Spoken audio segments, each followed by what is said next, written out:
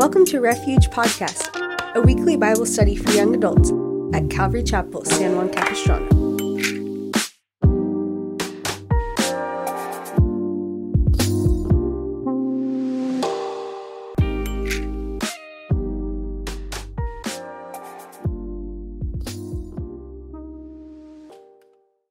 Amen. Last week we were in the book of Haggai, those two wonderful chapters, and Brendan McPeak gave a wonderful message. If you missed the book of Haggai, you can go back on our podcast, Refuge Young Adults in the Apple Podcast thing, and listen back to that one. It'll bless the socks right off your feet. And powerful, powerful book of the Bible. And Zechariah kind of fits right in alongside of Haggai. They were prophesying together around the same time. And the book of Zechariah is also in the post-exilic books of the minor prophets. So this is them coming out of exile. Remember in Haggai, they had been in exile in Babylon. Babylon was conquered by who? Persia. Yes, that is very good. Right? It goes, who was first? It goes the Assyrians. So it's the Assyrian Empire, just history lesson. Assyrian Empire, then the Babylonian Empire, then the Persian Empire, and there's one more to come. Who knows?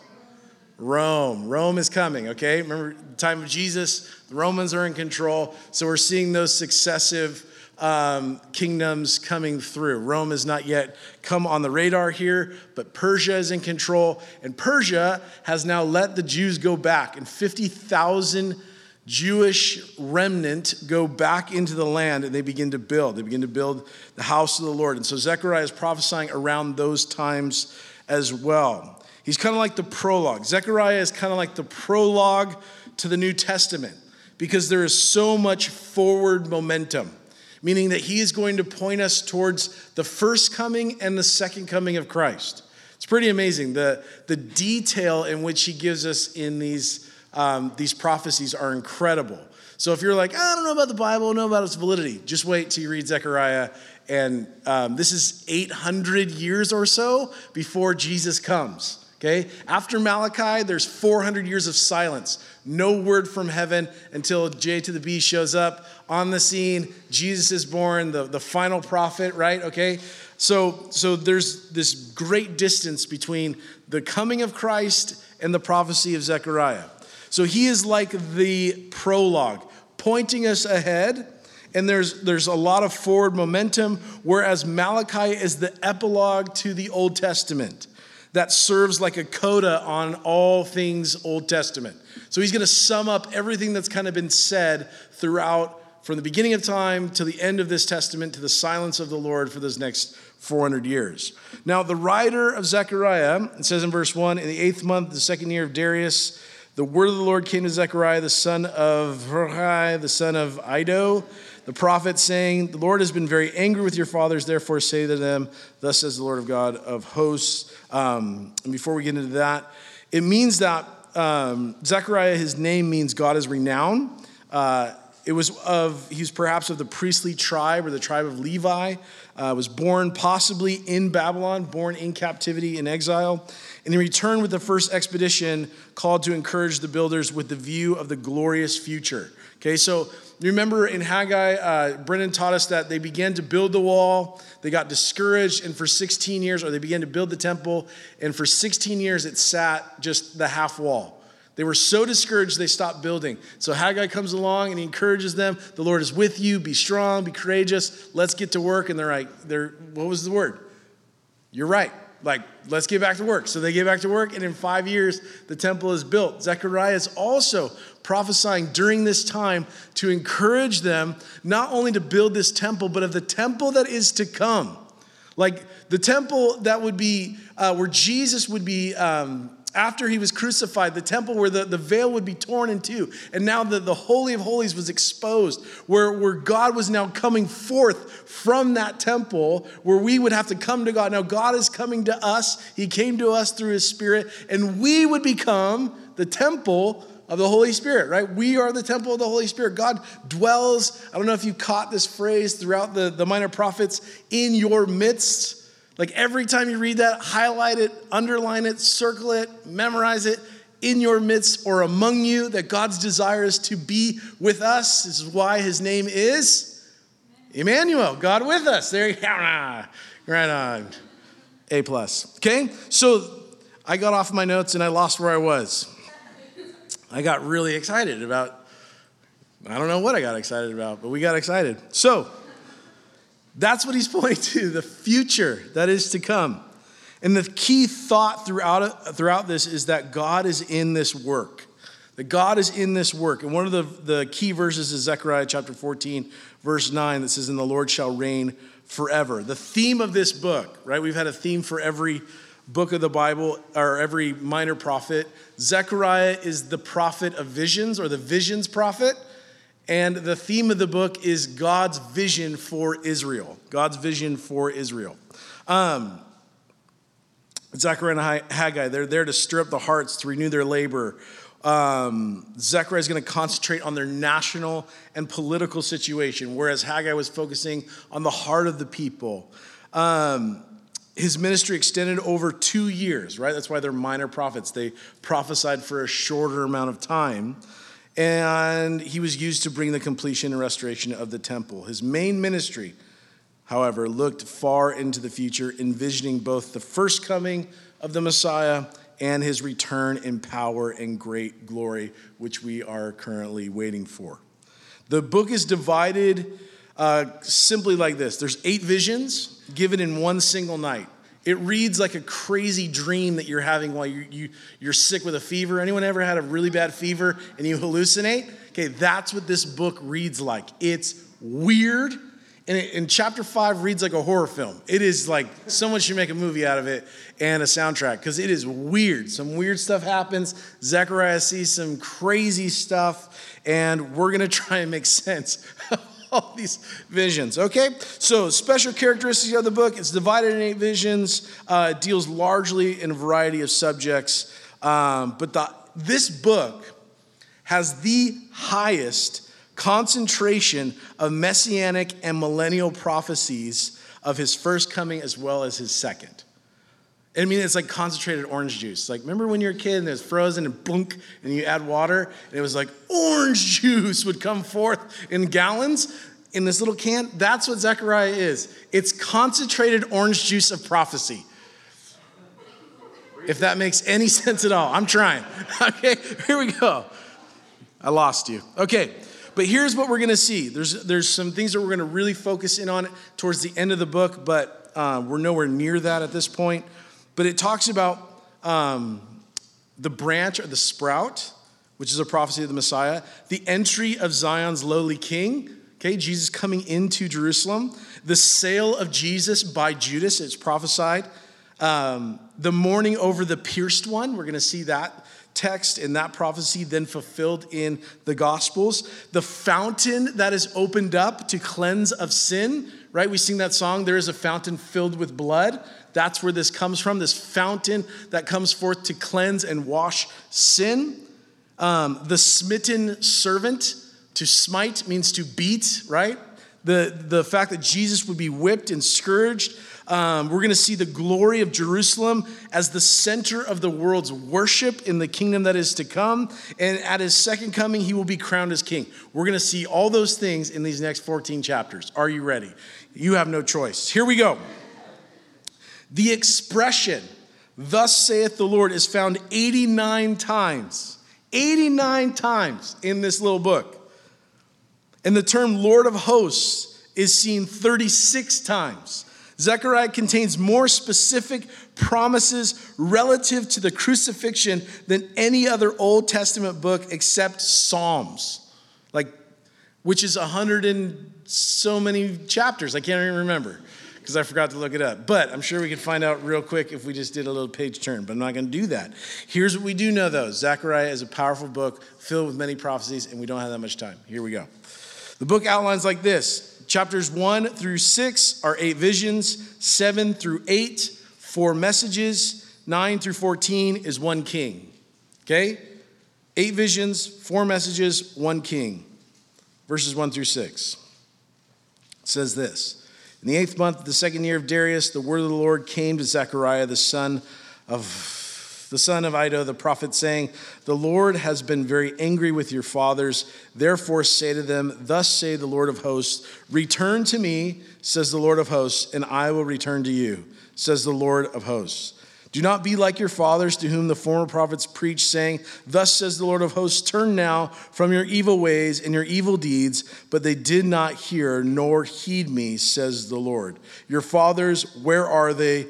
And the prophets, do they live forever? Yet surely my words and my statutes, which I command my servant the prophet, did they not overtake your fathers? So they returned and said, just the Lord of hosts determined to do to us according to our ways and according to our deeds, so he has dealt with us. In verses 1-6, the question is given to the nation of Israel, and it's this: where are your fathers? Where are your fathers? You're going to see that phrase pop up multiple times when it talks about their fathers. And what it is a pointer back to the past. Father speaks of the past. Let's look at our forefathers. Let's look backwards for a minute. And the Lord is saying to them, like he reminded them, that they had left and gone out committing spiritual adultery. If you remember the book of Hosea, right? Hosea was all about the people of Israel committing spiritual adultery on the Lord. That there was supposed to be this spiritual union between them and God. A exclusive relationship. No other gods was the thing. And so the Lord paints this picture through Hosea and a prostitute named Gomer. If you don't remember the story, you could read it later. But God says to them, return, right? Which is what are the three themes of the minor prophets? Return, repent, restore. Those are the three themes, right? If they would return to the covenant, God would return to them. He would keep his promise to them. If they would repent of their sins, God would bring restoration. We have seen mess after mess after mess after mess. And all of that is pointing us to the Messiah that is to come. Like, I heard someone say one time, like, when you're a kid, you're like, I just want to change the world. And I remember someone saying, you can't change the world. Like, don't tell. And I was like, ow, that hurts. He's like, no, you can't change the world. That's why Jesus came. And I was like, right on. Right? We should tell kids that. Hey, you can't change the world. That's why Jesus came. So relax. No, just kidding. Plastic's bad, recycling, change the world. Anyway, save the whales. But they did not listen, right? That's the ultimately what we see throughout the minor prophets is just a neglect to heed the words of God. Even Jesus in the New Testament says, if anyone has ears, let him hear. Meaning everyone who has ears, which was everyone. Listen up, pay attention. And what God is doing is pointing the people back to their fathers and their past and saying, you need to learn from the past. Look where your fathers are. They're buried in Babylon. Look where the prophets are. They're buried in captivity. Do not do what they did. It's time to do something different. You remember with Haggai, the people heard the word of the Lord, that God is with you, that he loves you. He wants you to build again. And they were encouraged and they said, okay, we'll do it. They listened for the first time in history. They finally listened and they did it the first time and they got to work. So Zechariah starts off this letter by saying, let's learn from the past, and instead of doing the same thing, let's do something different and listen to the word of the Lord. George Wilhelm famously said, we learn from history that men can never learn anything from history, and that is the greatest lesson of all. He was speaking of the story, he used the story of Easter Island. You guys ever seen Easter Island, the big heads, the Molokai that they built? They actually depleted all the resources of that island to build bigger and bigger Molokai, and ultimately turned to cannibalism because they ran out of food. And those statues stand on that island as a remembrance to the people, you have to take care of this island. You live on an island. If you deplete your resources like they did, you will all die and kill each other. They almost ate everybody. There was almost nobody left because of this kind of thing. And that's what George Wilhelm is looking towards this island. And he's saying, the thing that we have not learned from history is that men still don't learn from history. The nation of Israel, the prophet is saying to the people, he's saying, let's look back at history and let's learn from the past and let's say, let's not do those things. This is not just an Old Testament idea. This is something that came in the New Testament as well. The Apostle Paul does it in the book of 1 Corinthians, and he says, let's not repeat the mistakes of the nation of Israel. 1 Corinthians chapter 10, verse 6, it says this, now these things became our example, to the intent that we should not lust after evil things as they, speaking of Israel, speaking of them coming out of the wilderness, out of Egypt, they also lusted. And do not become idolaters as were some of them. Verse 11 then says, now all these things happened to them as examples, and they were written for our admonition, upon whom the ends of the age have come. When it talks about examples, it's this word that means to make an imprint, like a typewriter pressing down into paper and then ink filling that spot. He says these things are to be an imprint and an example for us not to do that. That's why they're written in God's word to say, this is a warning to you. This is an example of what not to do, of what will become destructive in your life to stay in this path and not that path. And it is of every generation, it's crazy. Every generation looks back at the generation before it and says, why'd they do it that way, right? My generation looks back at the generation of pastors before it and they're like, bunch of weirdos. All like, gung-ho and like, we're not going to drink anymore. We're not going to do this. And you're like, legalists. When in actuality, they had come out of these horrible lives of drugs and alcohol. And they said, I want something new. I want something different. I don't want anything to do with that old life. And then the generation next goes, I can handle it. That's stupid. As the Bible would say, that's dumb. Like men are men. At best, they are men at best. Like at our best, we are men. Like that's it. Fallen, broken. And so anytime we say like, oh, that's not, I can handle that. Well, can you? I don't know. Don't be dumb. Anyway, that's what this says. Verse 7. On the 24th day of the 11th month, which is the month Shabbat, in the second year of Darius, the word of the Lord came to Zechariah, the son of Berechiah, the son of Iddo, the prophet. And I saw by night, and behold, a man riding on a red horse, and it stood among the myrtle trees in the hollow. And behind him were horses, red, sorrel, and white. Then I said, my Lord, what are these? So the angels who talked with me said to me, I will show you what they are. And the man who stood among the myrtle trees answered and said to thee, these are the ones whom the Lord has sent to walk to and fro throughout the earth. So they answered, the angel of the Lord. Okay, that's a big deal. Who stood among the myrtle trees and said, we have walked to and fro throughout the earth, and behold, all the earth is resting quietly. Supposedly, there's peace at this point. Zechariah has a vision of these horsemen, 4 horsemen, going back and forth throughout the earth, and their horses are different colors. Sorrel is like this brown, yellow, perhaps spotted, and some are like, well, maybe this can mean this, and maybe it can mean that. I have no idea what it means.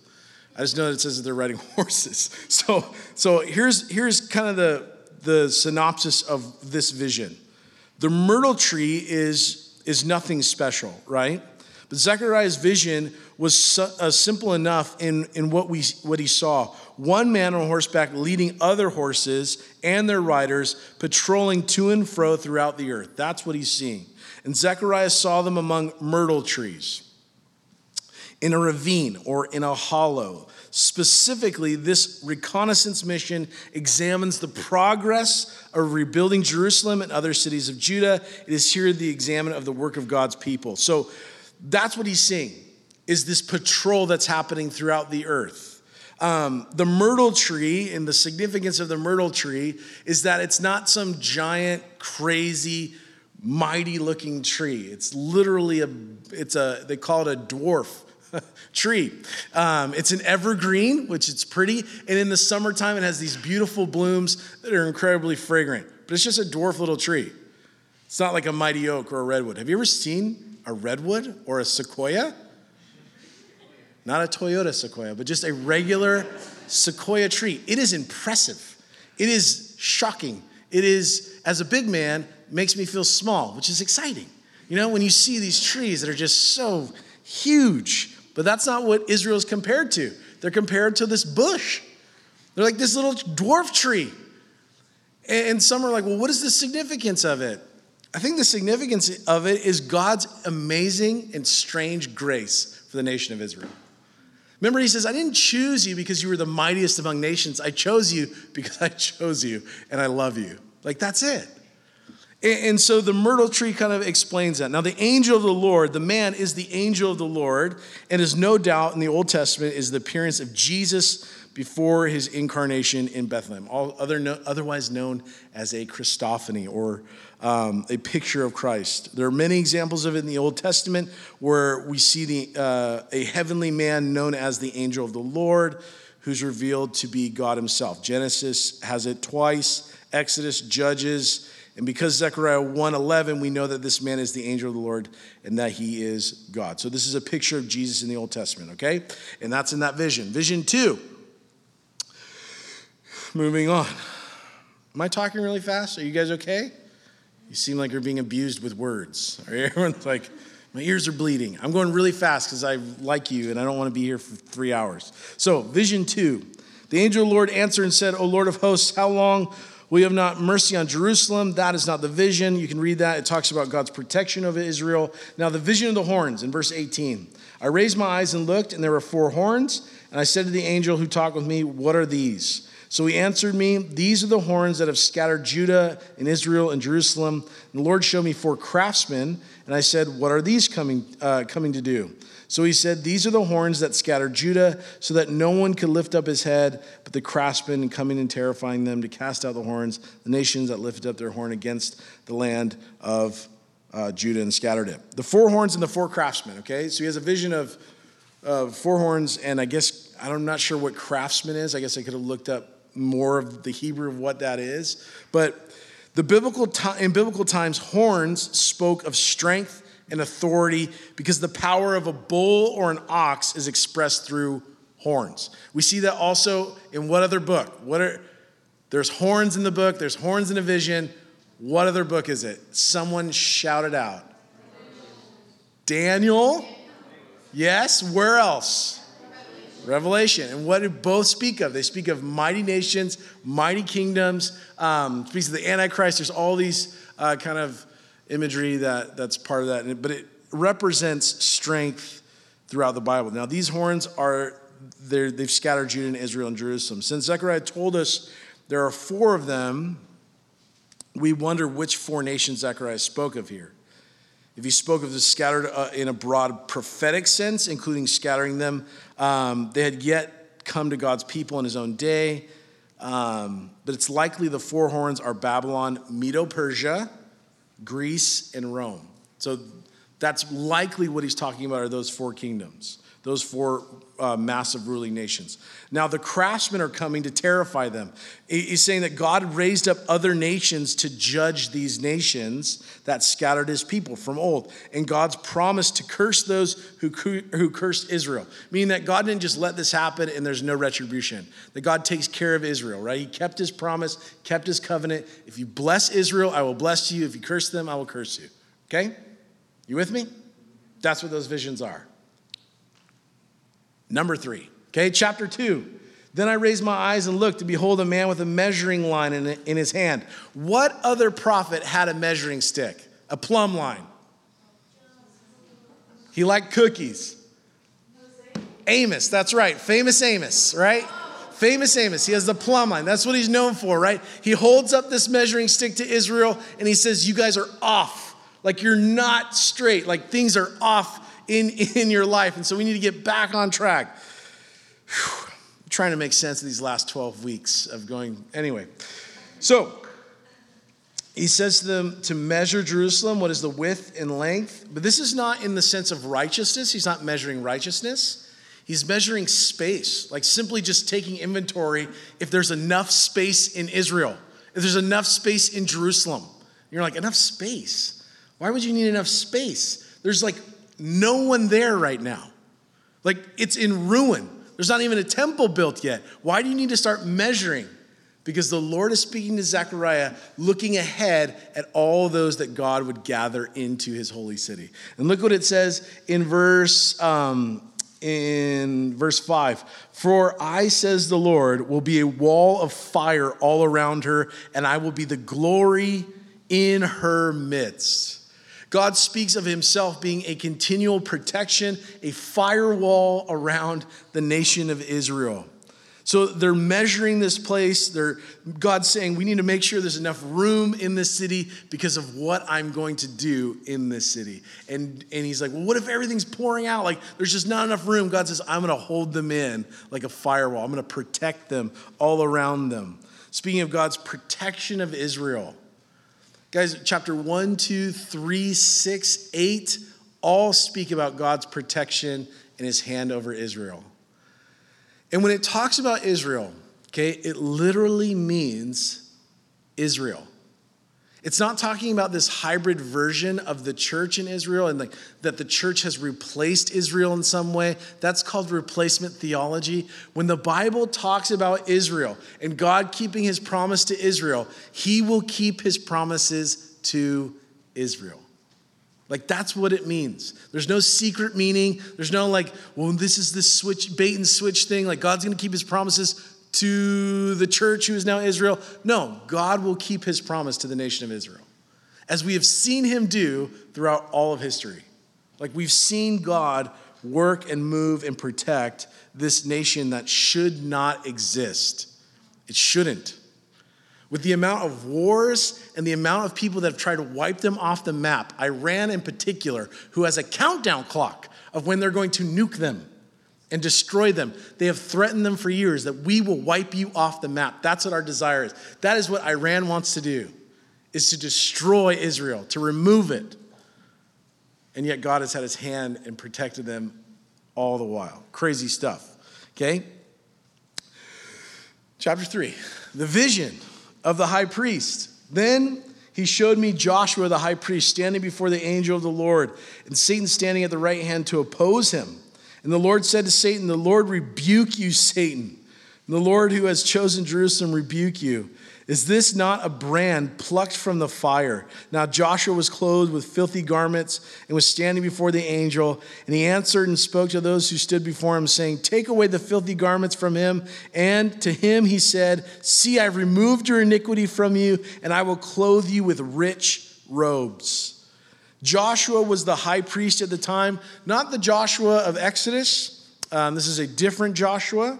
In his vision, Zechariah saw the high priest in the presence of the Lord, and he was clothed with filthy garments. Now that word filthy is one of the strongest words they can use in Hebrew. And he's standing before the angel of the Lord, and that phrase means that it has the idea of priestly service, that he is ministering in the temple before the Lord. And Joshua wasn't in God's presence just as a spectator, but as a ministering priest. And then Satan shows up. You know, Satan sometimes goes to church. He knows scripture better than we do. It's insane the amount of truth he knows, but yet the amount of truth he rejects. That's what the Bible in the book of James, it says, you believe in God, fine, so do the demons. Like, you can have an understanding that there is a God who exists, but if you do not have saving faith in that you put your full weight and trust into who God is, in that you're giving him your whole life in obedience to him, you're no different than the demons who understand that there is a God, but yet reject him with their life. That's what James is saying. But here is Satan, who hated this whole scene.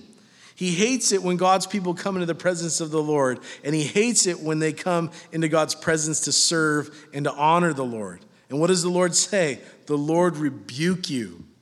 Rebuke you in the authority of Jesus. In Jude chapter 1, verse 9, it tells us that Michael, the archangel, used the same phrase in battling against Satan.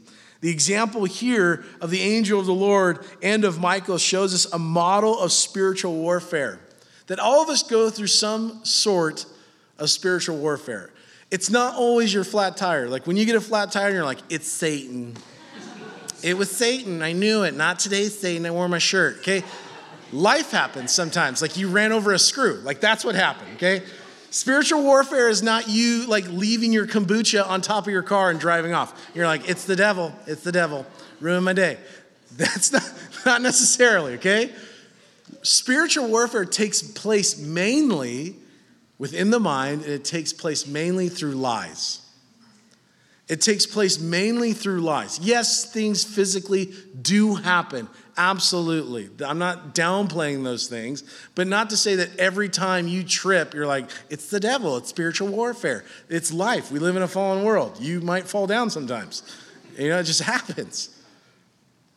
But it gives us a model of how to battle in spiritual warfare, that we always should battle with the Lord's authority. In his authority, we fight from a place of victory, not from a place for victory.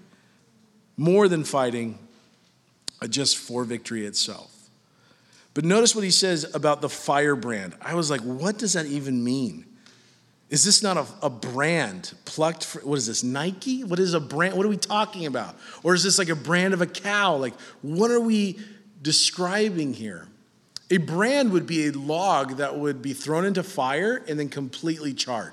Like completely burnt, meaning it's good for nothing at that point. And that's what he says. It's a burnt, burning, or smoldering piece of wood. And he says, it isn't worth much at all and will be consumed completely if it isn't plucked from the fire. And this is what he says, are you not that smoldering wood that would be consumed if not for the Lord plucking you out? And again, it draws our attention to the grace of God, that the hand of God has been present in our life, and God has pulled us, specifically chosen for his pleasure. Now Joshua was clothed with filthy garments. As Joshua the high priest stood in the presence of the Lord, Satan is accusing him on seemingly solid grounds. That the devil's coming and saying, look at this guy, he's filthy. He has no business serving you. He has no business being in this place. Nevertheless, the Lord fixed that problem by cleansing Joshua, taking away the filthy garments and the iniquity they represented. The Bible tells us that our good works, the best we could do, were as filthy rags, but we've been clothed in righteousness in Jesus Christ. The Hebrew word translated filthy is the strongest expression of Hebrew language for filth, or the most vile and loathsome character. So Joshua not only enjoyed having his iniquity removed, but he also was given positive righteousness in its place. Now, moving forward, because we're nowhere near the end. Just go back and read verse 8, like for just, and highlight it later. For he who touches you touches the apple of his eye. What?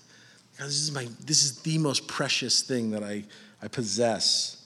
And it goes on and goes on. Verse 13, be silent, all flesh, before the Lord, for he is aroused from his holy habitation. God woke up, and they're like, you should just be quiet in the presence of a holy God. Verses 6 through 10 of chapter 3, we have a picture of the Messiah who is to come, right? It says in verse 8, hear, O Joshua, the high priest, you and your companions who sit before you, for they are a wondrous sign. For behold, I am bringing forth my servant, the branch. For behold, the stone that they have laid before Joshua, upon the stone are 7 eyes. Behold, I will engrave its inscription, says the Lord of hosts. So he says there's a branch and then there's a rock, and this rock has 7 eyes.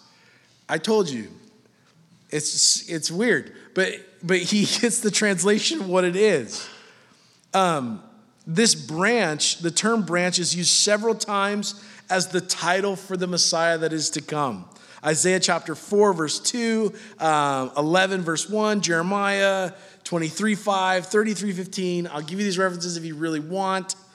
But the branch is associated with the fruitfulness and life. And Jesus used the same image when he said that he was the vine and we are the branches in John chapter 15.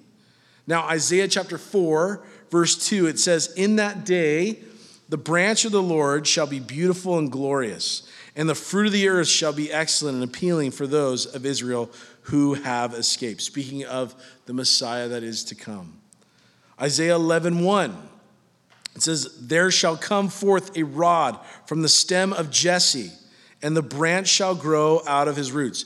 Jesse was the father of David. And from David, from the line of David, would come the Messiah, who is Jesus Christ. You know who else was in the line of David? Which is just crazy to me. Ruth was in the line of David. You know who else was in that line? Rahab the prostitute is in that line. She's included in the line of the Messiah. Speaking of the redemptive power of Christ, that anyone who turns their life over to Jesus, anyone who comes to him, look, God can redeem anything. He can redeem anything. And not only does he redeem it, he allows you to be part of his family. That's an incredible testimony to the power of God. So, for behold, he said, the stone I have laid before Joshua. If a branch seems weak, then God gives us another picture, a stone having 7 eyes, which is super weird. In the thinking of the ancient world, eyes represented knowledge because they learn more through eyes than any other way. So the 7 eyes speak of the perfection and fullness of the knowledge and wisdom of the Messiah. And he says, and I will grave in its inscription. Early Christians saw the engraving on the stone to be a picture of Jesus' wounds.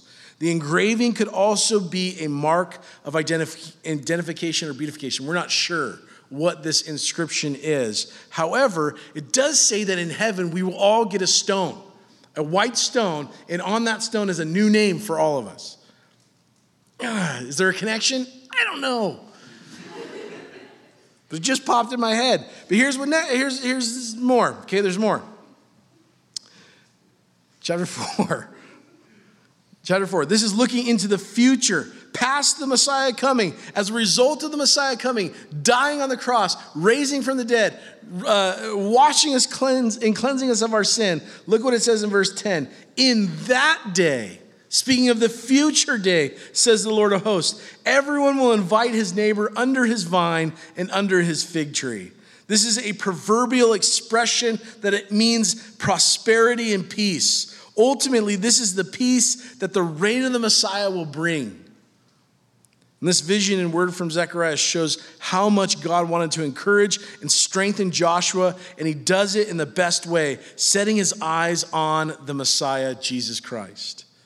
That is always the best way to encourage ourselves. You're having a rough day?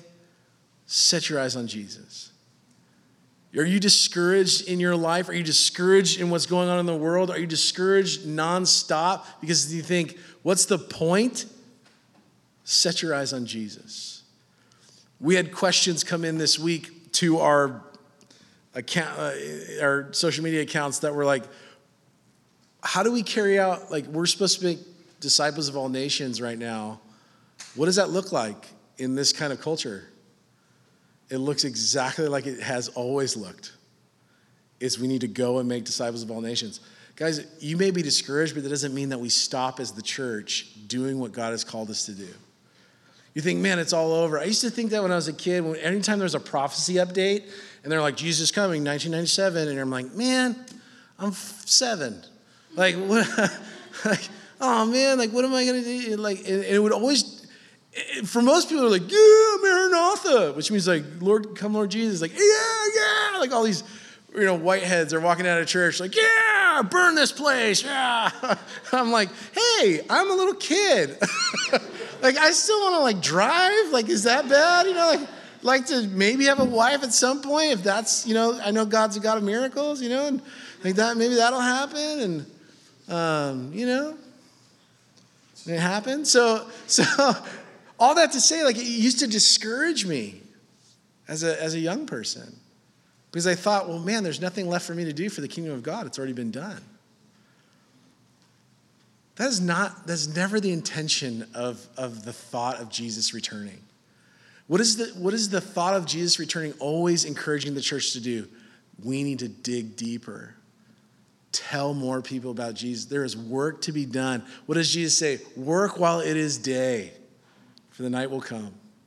Like, if you feel like time is short, it's this emboldening to say there's so much to do. There is so much to do for the kingdom of God before Jesus comes.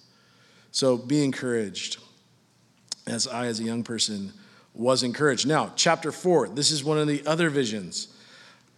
It says, now the angel who talked with me came back and awakened me as a man who is awakened out of his sleep. And he said to me, what do you see? And I said, I'm looking, and there is a lampstand of solid gold with a bowl on top of it, and on the stand 7 lamps and 7 pipes to the 7 lamps. 2 olive trees are by it, one by the right of the bowl and the other in the left. So I answered and spoke to the angel and talked with me, saying, what are these, my Lord?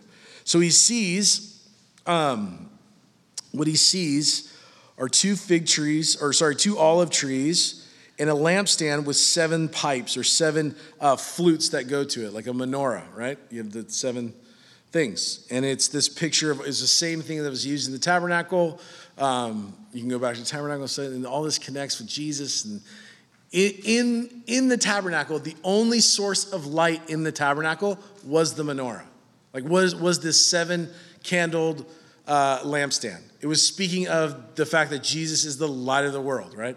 And you can go through the tabernacle and see, there was a table of showbread. Jesus said, I'm the bread of life. You can see everything pointed to Christ through the tabernacle. Now, these trees that were there were pumping straight into this menorah, like everlasting olive oil that was causing these things to burn.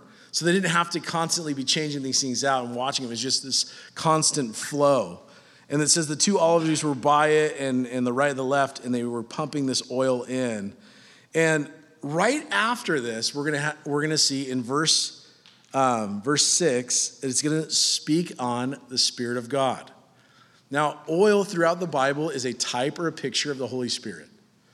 And now we have this verse about the Holy Spirit. Look what it says in verse 6. So he answered and said to me, this is the word of the Lord to Zerubbabel, not by might or by power, but by my Spirit, says the Lord of hosts. He's speaking of the building of the temple, this rebuilding of Jerusalem. He's saying, be encouraged. It's not going to be by your might. It's not going to be by your power. It's going to be by the Spirit of God. The work is going to happen, but it's going to be a supernatural work that comes by the Spirit of God. By staying connected to God, the flow of His Spirit to you, you are going to be able to do what you, by your own might and by your own power, cannot do. And then he says, and it shall bring forth the capstone, which is also another picture of Jesus. I'm going to skip all this other stuff because it's a lot of stuff. The capstone, verse 7, it says, who are you, O great mountain, before Zerubbabel, who shall come to plain? And he shall bring forth the capstone with shouts of grace to grace and grace to it. In Ezra chapter 3, now this capstone, it's speaking of the near fulfillment, but also it's fulfilled in Jesus, the chief cornerstone of the new temple. The church not made in brick or not just made out of brick or mortar, but it's now made out of individuals, and that God would dwell in the midst of His people, right? You with me? Yeah. Okay. I know this is a lot, and it feels like I'm just information dumping on you, but that's the book of Zechariah. So Ezra chapter 3, verse 11. Okay, remember Ezra and Haggai and Zechariah all kind of fit into the same time frame. Nehemiah as well. Ezra says, and they sang responsively. Chapter 3, verse 11, praising and giving thanks to the Lord, for He is good, for His mercy endures forever toward Israel. Then all the people shouted with great shout when they praised the Lord, because the foundation of the house of the Lord was laid. Right? It speaks of that moment where suddenly the foundation that was in ruin is now built, and they begin to sing and praise because the chief cornerstone that held it all together was coming. Psalm 118 speaks of the fact that it would be discarded in a messianic prophecy, looking ahead to the fact that Jesus would be crucified and rejected. Psalm 118:22, it says, the stone which the builders rejected has become the chief cornerstone. Speaking of Jesus, the one who holds it all together. Ephesians chapter 2, verse 19, speaking again of the cornerstone, it says, "Now therefore, you are no longer strangers and foreigners, but fellow citizens with the saints and members of the household of God, having been built on the foundation of the apostles and prophets, Jesus Christ himself being the chief cornerstone, in whom the whole building, being fit together, grows into a holy temple in the Lord, in whom you also are being built together for a dwelling place of God in the Spirit." Guys, Christ was predicted to come a long time ago, and it happened. His future coming is also predicted and is prophesied, and it is going to happen. Prophecy always encourages us, especially when we see it fulfilled in this sense. I mean, that's what he's speaking of. Zechariah is saying this is the capstone that's being presented, not only there at the temple when it's completed, but also in the future, the one who is to come, Jesus Christ, the chief cornerstone, who was rejected by its builders. Who were the builders? The Jews. They crucified him. It was their Messiah, and they crucified him. He was the capstone. He was the one who was going to complete it. Listen to this. Listen to this. Check this out. Jesus talks about how he is the door, right? The door to the sheepfold. In these pens, listen, this is insane. Check this out. In the pens, they would have these, it looked like a C, and there was a gap for the door. And who would lay in front of it? The shepherd. Jesus said, "I am," what? "I am the chief shepherd, and I am also the door." And you're like, how could you be a shepherd and a door at the same time? Like this, because in front of the door would lay the shepherd. He would touch one foot on one side, and he would have his back up against the other. Jesus said that my sheep, I go into the sheepfold. My sheep hear my voice, and I lead them out. What we see is in this half circle of the sheepfold is the prophets and the law, and what completes it is Christ himself opening the door for the Jews inside to come out and to join a fold, right? Jesus said, "There is a fold in which you do not know." Who is it? Gentiles. The completion of it all, the capstone, the cornerstone. They rejected it, and it says it right here. "And they shall bring forth the capstone, and they're going to rejoice." Grace. And they did, didn't they? Hosanna, Hosanna. Glory to God in the highest. Peace. Like, here he is. And just a week later, they would crucify him.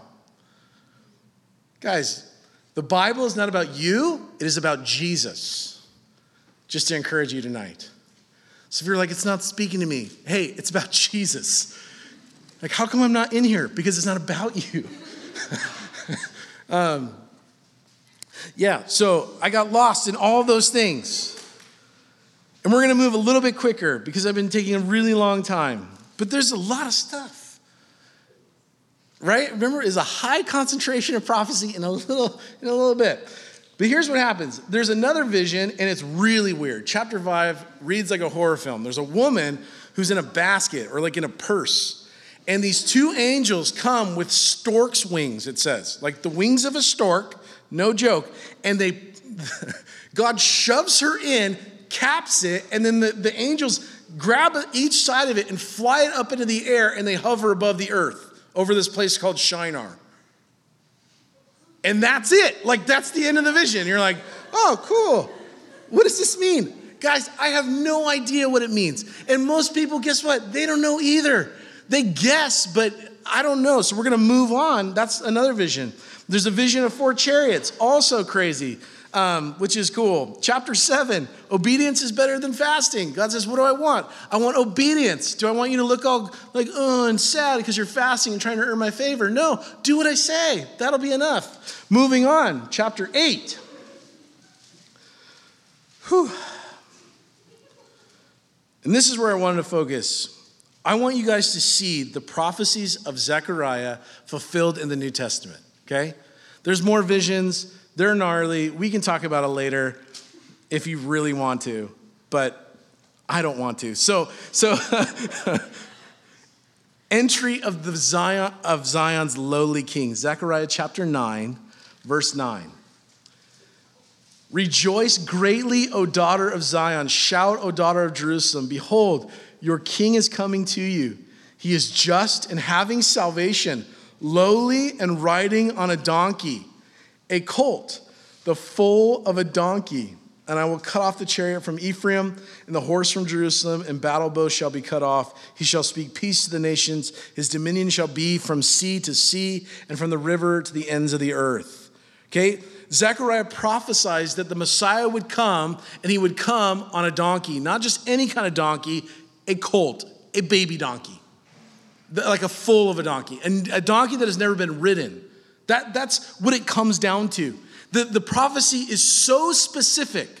Now, Jewish rabbis taught this. If the people are ready, their king will come on a horse. If they're not ready, the king will come, the Messiah will come on a donkey. Rabbinical teaching. Jesus came first time on a donkey because the people were not ready for their Messiah. He comes again his second time. How? On a great white horse, a caballo blanco, a giant stinking white horse to make war as a conquering king. Now, he comes, Matthew 21. We're coming up on Palm Sunday soon. Matthew 21, verses 4 and 5. It says, now when they drew near to Jerusalem and came to Bethphage on the Mount of Olives, then Jesus sent 2 disciples, saying to them, go into the village opposite you, and immediately you will find a donkey tied and a colt with her. Loose them and bring them to me, and if anyone says anything to you, you shall say, the Lord has need of it, and immediately he will send them. All this was done that it might be fulfilled, which was spoken by the prophet, saying, tell the daughter of Zion, behold, your king is coming to you lowly and sitting on a donkey, a colt, the foal of a donkey. And Jesus rode into Jerusalem down the Mount of Olives on a little baby donkey. Right? Zechariah predicted this some 800 years before Jesus came. Now, also, the sale of Jesus by Judas for 30 pieces of silver. Check this out. Zechariah chapter 11, verse 4.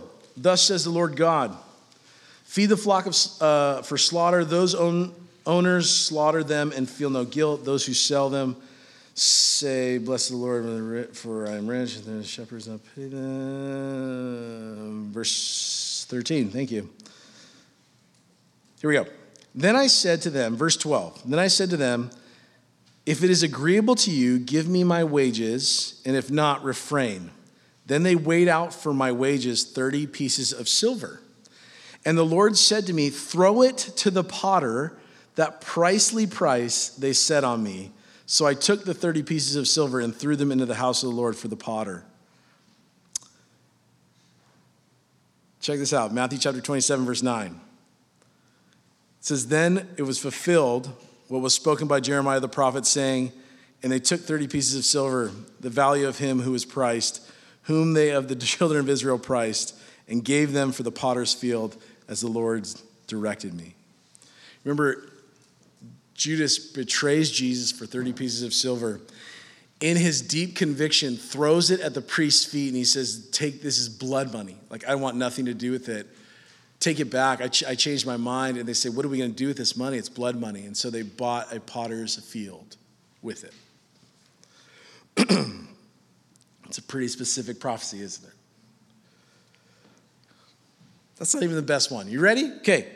Zechariah 12, verse 10 says this. And I will pour on the house of David and on the inhabitants of Jerusalem the spirit of grace and supplication. Then they will look on me whom they pierced. Yes, they will mourn for him as one mourns for his own son, and grieve for him as one who grieves for his firstborn. Piercing. Speaking of the fact that Jesus would be run through in his hands and his feet with a nail some 10 to 12 inches long. He was pierced. And you think, man, maybe they could have understood in those times. Listen, crucifixion has not been invented yet. Who's the ruling power at this time in Zechariah's time? Persians. Who is the fourth horn who hasn't come yet? Rome. Crucifixion was invented by the Romans. So before it's even invented, the Bible says and prophesied that Jesus would be pierced, not only in his hands and his feet, but he'd be pierced in his side with a spear. and they would mourn over the one that they had pierced. Crucifixion was a Roman way of execution. The Jewish way of execution was stoning. The Jews had had that privilege taken from them, and so the only way that they could have Jesus put to death was by crucifixion. You can't make this up. We can't make it up. Who would spend all this time to make that up? The Bible predicts the way that Jesus not only would come, but also the way in which he would die, and the way that they would mourn over the one that they had pierced. In verse 30, John chapter 19, verse 37, it says, "But when they came to Jesus and saw that he was already dead, they did not break his legs, but one of the soldiers pierced his side with a spear, and immediately blood and water came out. And he who was seen has testified, and his testimony is true, and he knows that he is telling the truth, so that you may believe." What does John say? I'm testifying of this so that you would believe in the person of Jesus Christ, right? The whole point of John writing his gospel is so that you would believe and have faith in Jesus Christ. And he points out the fact that Jesus was pierced in his side, and look at what he says later. "And again, for these things were done that the scriptures should be fulfilled. Not one of his bones shall be broken." And again, another scripture says, "They shall look on him whom they pierced."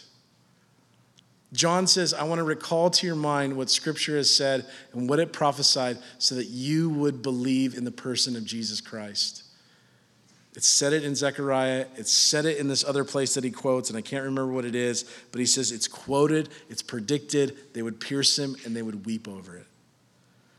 But it says in chapter 13, verse 1, "In that day a fountain shall be opened from the house of David and for the inhabitants of Jerusalem for sin and for uncleanness." The fountain that is open for sin, it says it shall be open. The fountain shall be not just a simply open, but shall be remaining open. It is this fountain of the blood of Jesus Christ that cleanses us from all sin, is what he is saying. This fountain from the house of David is open to any and to all because of Jesus' death upon the cross. This really smart man named Boyce, he said this: "The idea of God being a fountain to his people is found frequently in the Old Testament, but Zechariah's treatment is possibly the richest of all. The idea of a sin-cleansing fountain has also been a part of famous hymns. We said it earlier tonight. There is a fountain filled with blood drawn from Emmanuel's veins, and sinners plunge beneath that flood, lose all their guilty stains. Foul I to the fountain fly, wash me, Savior, or I die. Rock of ages, cleft for me, let me hide myself in thee." Speaks of the vulnerability of Jesus Christ to allow himself to be cut and pierced that we might hide in him. Speaking of the cleft of the rock that Moses hid in the Old Testament as the glory of God passed by, and he hid him there in the cleft of the rock. So Jesus was cleft for us so that we could experience the glory of God. The word of God is inexhaustible to the fact that God richly and deeply loves you and cares for you, and everything written in this book is so that you would believe in him and know him and spend eternity with him. Everything. God wrote all this stuff down. He gave Zechariah a horrible night's sleep and these crazy visions and these crazy prophecies so that we could sit here in this room and read them and go, oh my goodness, God is big. It's insane. This is written like 520 BC. Nuts. Charles Spurgeon said this: according to the verse before us, this provision is inexhaustible. There is a fountain open, not a cistern nor a reservoir, but a fountain. A fountain continues still to bubble up and is as full after 50 years as it is the first. And even so, the provision and the mercy of God for the forgiveness and the justification of our souls continually flows and overflows. This means by which sin and sinfulness can be put away are at this moment accessible to the sons of men. The atonement is not a fountain hid and concealed and closed and barred and bolted. It is a fountain open. Man, there's more. But I think we've all had enough of the book of Zechariah. Maybe you haven't, and we'll talk later. But it talks about the day of the Lord. It talks about the millennial reign of Christ, that Jesus will be crowned king over all. I want to read you one last verse and we'll close here. It's chapter 14, verse 9. We're going to start in verse 8, actually. It says, "And in that day it shall be that living waters shall flow from Jerusalem, half of them toward the eastern sea, half of them toward the western sea. In both summer and winter it shall occur. And the Lord shall be king over all the earth. In that day it shall be, the Lord is one and his name one." There's this really cool verse about horses and bells too, that we just have to read because it's cool. Chapter 14, verse 20. It says, "In that day, holiness to the Lord shall be engraved on the bells of the horses. The pots in the Lord's house shall be like the bowls before the altar. Yes, every pot in Jerusalem and Judah shall be holiness to the Lord of hosts. And everyone who sacrifices shall come and take them and cook in them. In that day there shall no longer be a Canaanite in the house of the Lord of hosts." It says the horses will have these bells on them. And as they walk, they'll ring. And engraved on them, it'll say, "Holiness to the Lord." Holy is the Lord. Ringing out, shouting out, as the 24 elders are forever before the Lord, praising him and worshiping and saying, "Holy, holy, holy is the Lord God Almighty." So Zechariah not only points us to the future of the Messiah who was to come, who came once, but is coming again, who will rule and reign and set up his kingdom once again. Now, I know that this was not an in-depth, by any means, study. And if you have any questions, ask Hollow. He is an expert on the book of Zechariah. But, man, it's just sometimes so good to be reminded of how small we are and how big God is. And this whole thing, from start to finish, God is the one in control and sovereign over all things. Even in the Babylonian captivity, even in the Assyrian captivity, even the Persians, even Rome that was to come, God was never, ever out of control. God was moving and working to save you and I, to save humanity. So, may we be encouraged. Let's pray.